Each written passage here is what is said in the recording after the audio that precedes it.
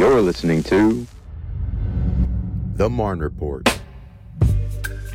Good morning. I am Daniel Malta with Fort Stewart Hunter Army Airfield Public Affairs, and I'd like to welcome you all to another edition of the Marne Report. I'm here with Richard Johnson and Jim Krupp from ACS, and today we'll be talking to you all about readiness.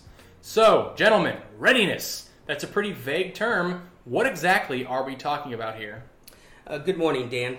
When we talk about readiness from an Army perspective or even an ACS perspective, we're talking about soldier readiness and family readiness. So soldier readiness is, your PT, your weapons qual, being proficient in your job, being ready as a soldier to do your job, from a military perspective.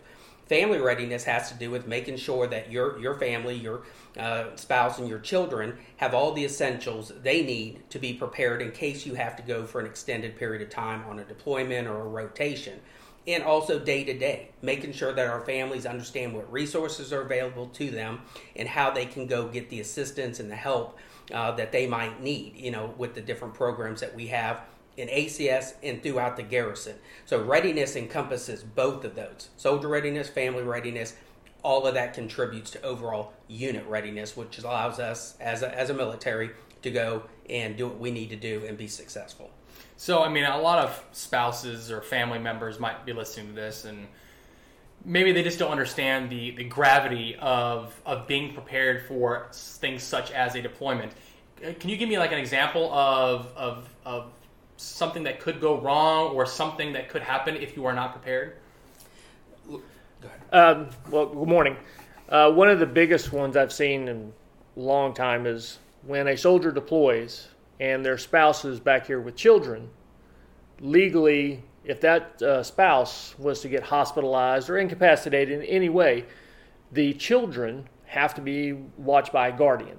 And if the soldier is still going to take a day or two to get back, who legally can watch their kids?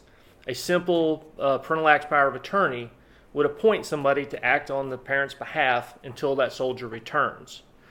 And it's just one simple little document.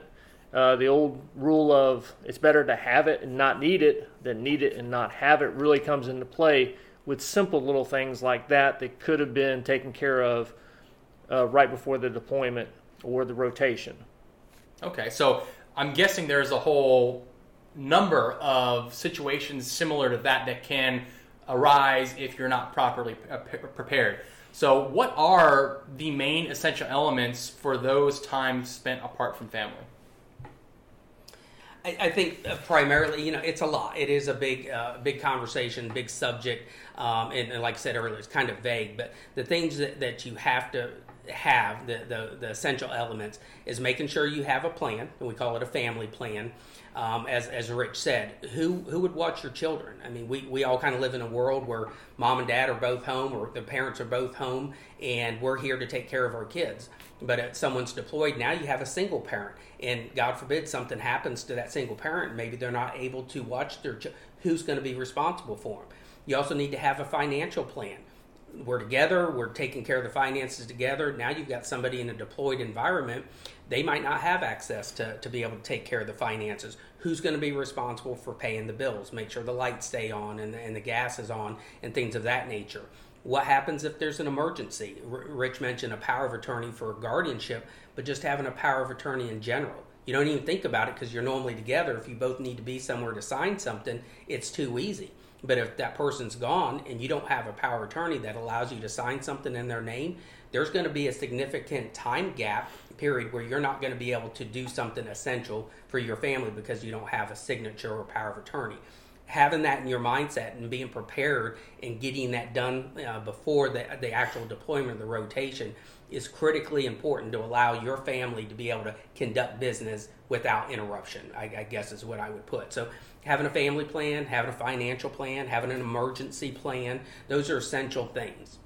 Soldiers have that stuff already laid out for them because we do that as part of our, before we leave on deployments or extended rotations, but you need to make sure your family has that same plan. So in the event of an emergency, talk through some worst case scenarios. What happens if, and what will we do? And talk to your families about that so you have a plan and you have those essentials in place so you don't have significant time gaps where you're not able to conduct business. And part of that is with the communication between the family members about the worst case scenarios, is also talking about where are the resources. One of the basic questions that we ask when someone calls and says they have an emergency is, what unit is your spouse in? Most of the time they tell us they're in the Army, which doesn't help, especially if you have a name like Johnson. So just knowing basic information about the soldier's unit, where the resources are, what to do, how to contact the American Red Cross. If there's a financial emergency, how do you go about requesting an AER assistance? All those little things that as you talk about scenarios, the soldier can do some research and make sure the family is aware where and how to get the necessary support they need in those emergency times. Yeah, I imagine something even as simple as getting an ID can become a problem if you are not thinking about these things, correct? That's correct, Dan. And that's actually, you asked, what are some things that are common? I know when I was active duty and we were down range, probably one of the most common things that always happened was a family member lost an ID or couldn't get a new ID, and they didn't have a power of attorney. So now they're trying to get a hold of the soldier who's thousands of miles away to try to now get a power of attorney. That might take 2 or 3 days. Well, what happens in those 2 or 3 days? You don't have access to the installation, to essential services, to resources like Rich mentioned. You can't go to the hospital. That's simple. You could do that before you ever, and you won't have that issue. And something as simple as an ID card commonly is a problem. And something that simple, you go, well, that's an easy fix. That's part of why we're doing this, is to make people aware and get your minds thinking about those simple things. And if you take care of that, the rest will fall into place. Is there any other common things that you see, Rich? Mostly it's just the basics. Where do they go for resource? CYS is another big service that we have on the installation, that if our families would just go and register and talk and see what benefits that are there, that most of them don't even realize that they could have been using. Reduced child care, some free child care. If they reside on the installation, they can actually sign up to get the yard work taken care of. If they go home and they live on the installation for 30 days or less, they can actually coordinate that and not lose the housing. So it's all about information, all about knowing the resources and making sure that the families can go into it and take care of it without the soldier. So the biggest thing we've had an advantage over the last few years of soldiers deploying or going on rotations to installations that have been built up. A lot of communication, being able to get back and forth very quickly. Unfortunately, one day we may not be able to do that. Our soldiers may deploy to an austere environment in which communication is limited to maybe once a week without emails. So we just need to plan and have the families ready for in case that was to happen. So the goal with readiness, from my perspective, being prior military and actually being a military spouse at one point as well, is to decrease your stress level. Because in the event you need something and can't get it, that just adds to the stress that you're already under, whether it's taking care of your child, whether it's getting them to school. Any additional problem can just really set you off, set you over the edge. So readiness to me is really just a way to ensure your stress levels are manageable while apart from your service member. So we talked about common problems, things that a lot of people see. What are some unique situations that are maybe not common in the real world, but in the military community are actually pretty common during deployments? One of the biggest is actually getting an emergency information to the soldier where they're located worldwide. And that's where the American Red Cross really comes into play. Because if there is a medical emergency, a death in the family, or something that's going on that we need to notify the soldier, the American Red Cross steps in for the Army and actually validates what's going on, and they send a Red Cross message downrange. Now, each unit is a little bit different, but sometimes they require a Red Cross message to validate before they will send a soldier home on emergency leave. So instead of just saying, hey, I need to go home, like a civilian would, jumping on a plane, we have to get permission. So that's one of the first steps that families, to help reduce the stress, as you talked about, to know the resources, know who to contact in emergency, get that Red Cross sent so that part will start working, but also informing the Rear D about what's going on so that the SFRG may be able to step in and help if they're local, or just making sure that the family thought about all the resources that are available to them at that time, no matter the emergency. Because that's one of the big things about the Army. We have tons of resources. Unfortunately, a lot of our families just don't know where they're at and how to access those resources. Not just here, but nationwide. Because some families will go home because their family needs them to, because they may have small kids that their mother or family or in-laws are going to help out with, which is fine, which is a good family choice. But no matter where they're at, there's resources. Military One Source is a great one to contact. If they lose an ID card, they don't have to come back to Hunter. There's DEERS locations all over the United States that all they have to do is go on DEERS locator, and they'll tell them, hey, there's one real close by. My daughter was in Virginia. She didn't go to Fort Lee. She went to a Corps of Engineers. So just little things like that makes their life easier with just a little bit of knowledge and a little bit of preparation. Okay. No, those are some important notes. So both you all have been deployed. Both of you all have been deployed while married, correct? Yes. Correct. So if you could tell me a little bit, each one of you, about an experience that you think is kind of something that somebody else could learn from.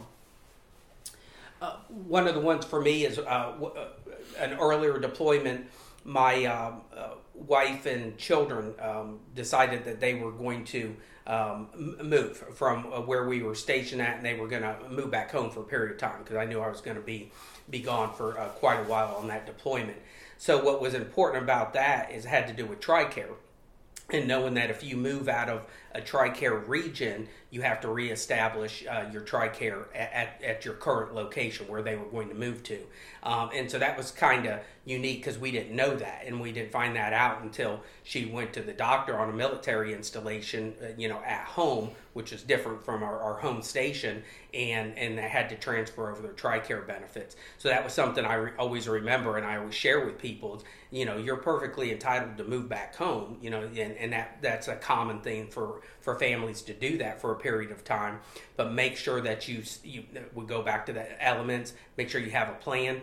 Make sure that you have health care, and that you transfer your TRICARE benefits to whatever region you're going to be in. And so that was kind of unique to me, and I remember that being, and that was at our expense. The military wasn't going to pay for my family to move and then move back when I came back from my deployment. So you have to be prepared for that financially, for that expense.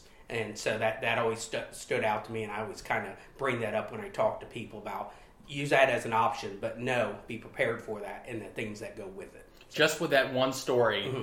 I could pinpoint the importance of financial plan, Mm-hmm. the legal plan, as well as family care plan. I mean, That's correct. I mean that one situation, all three of those things kind of come into play there.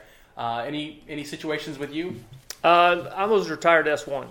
So it's an old tale about the soldier not updating their SGLI, and the insurance goes to an ex-spouse. I can tell you for a fact I've seen it happen at least 4 times, where soldiers did not keep their documents up to date, and unfortunately their current family was the one who had to pay for that. Currently, I'm an AER officer for Hunter Army Airfield, and I just helped a spouse whose soldier left their SGLI to someone other than their current spouse. So it's an old wives' tale about updating your paperwork, but it really does happen. And I know the chain of command always harps on it, but still sometimes I'll get to it. Now's the time to get to it. Because once they're down range, they're not going to have the time typically to take care of this. A lot of stuff that they could have done before they got on the plane. Wow, yeah, my wife would not be happy. Yeah. To say the least. All right, so when it comes to resources, what are some upcoming events or some important resources that we haven't talked about? Well, obviously, since we work in ACS, we're always touting ACS resources. We have about 8 different programs in the ACS umbrella, and I always tell people, and this is advice I would give, myself or my soldiers, there's so many things available to you. Where do you start? ACS is a great place to start. Now, if you know you need to get an ID card, obviously you go to ID card section. If you need to get a power of attorney, go to the SJA. But your EFMP is part of ACS. Your financial readiness program is part of ACS. Mobilization and deployment, where Rich and I work, that has to do with, SFRG classes, Soldier Family Readiness Group classes. That's all part of ACS. So when you think resources, ACS it should be at the top of your list as a resource. And if we don't have it available to you, we can generally refer you to who you need to go to for support and assistance and resources, whether it be the hospital or another garrison agency. We can make sure we can get you referred to the appropriate agency. So start with ACS as a primary resource, but also know what those resources are. Rich kind of mentioned about knowing where your spouse actually works at. Bring your family on post. Show them where you work at. Show them where the hospital and the PX and the commissary, because you'd be surprised at how many people live off post and never come on the installation. And then when the spouse leaves and they're gone for a period of time, now they want to access the installation to take advantage of those resources, and they don't know where they're at. Point out where Building 1286 is here at Hunter Army Airfield, where ACS is located on the main post at Fort Stewart, and make sure you're kind of familiar with where those resources are. No, fair. Now, to help out with that, on the 16th of February, we're actually bringing all those resources together at Tominac Gym, our fitness center, so that at 3 p.m. and 6 p.m., we are going to have briefings. We're going to have just some resources, information tables that families can go and actually talk to those subject matter experts about what do they need to access their resource, what benefits do they have by registering, what can we do for them. And it's a one night to take a knee, take a deep breath, and say, okay, what do I need? What will make my life easier in case of an emergency, and what can I have right now? Instead of running to all the different resources all throughout the installation, and some off the installation resources as well will be there. But to come in, sit down with the brief, talk to the SFRG, talk to the Religious Support Office, CYS, ACS, of course. And besides that, there may be some free stuff for the kids. And if you are listening to this after February 16th, 2023, there are actually several that are going to be scheduled out past February. So make sure you check the ACS Facebook as well as the Fort Stewart and Hunter Army Airfield Facebook properties for more information and updates. Well, thank you all for coming on today. We encourage our community to get out there, check out these readiness fairs, check out these resources, and reach out to ACS if you have any questions or concerns. Thank you, gentlemen. Thank you. The Digital Garrison app is a one-stop shop for everything you need to know about Stewart and Hunter, with real-time information to keep our military community connected. Users can access a variety of information such as gate hours, an installation directory, weather, installation news and events, online shopping, push notifications, and more. The Digital Garrison app is available for free through your favorite app store. Set your location to Fort Stewart, Hunter Army Airfield, and you'll never miss a moment.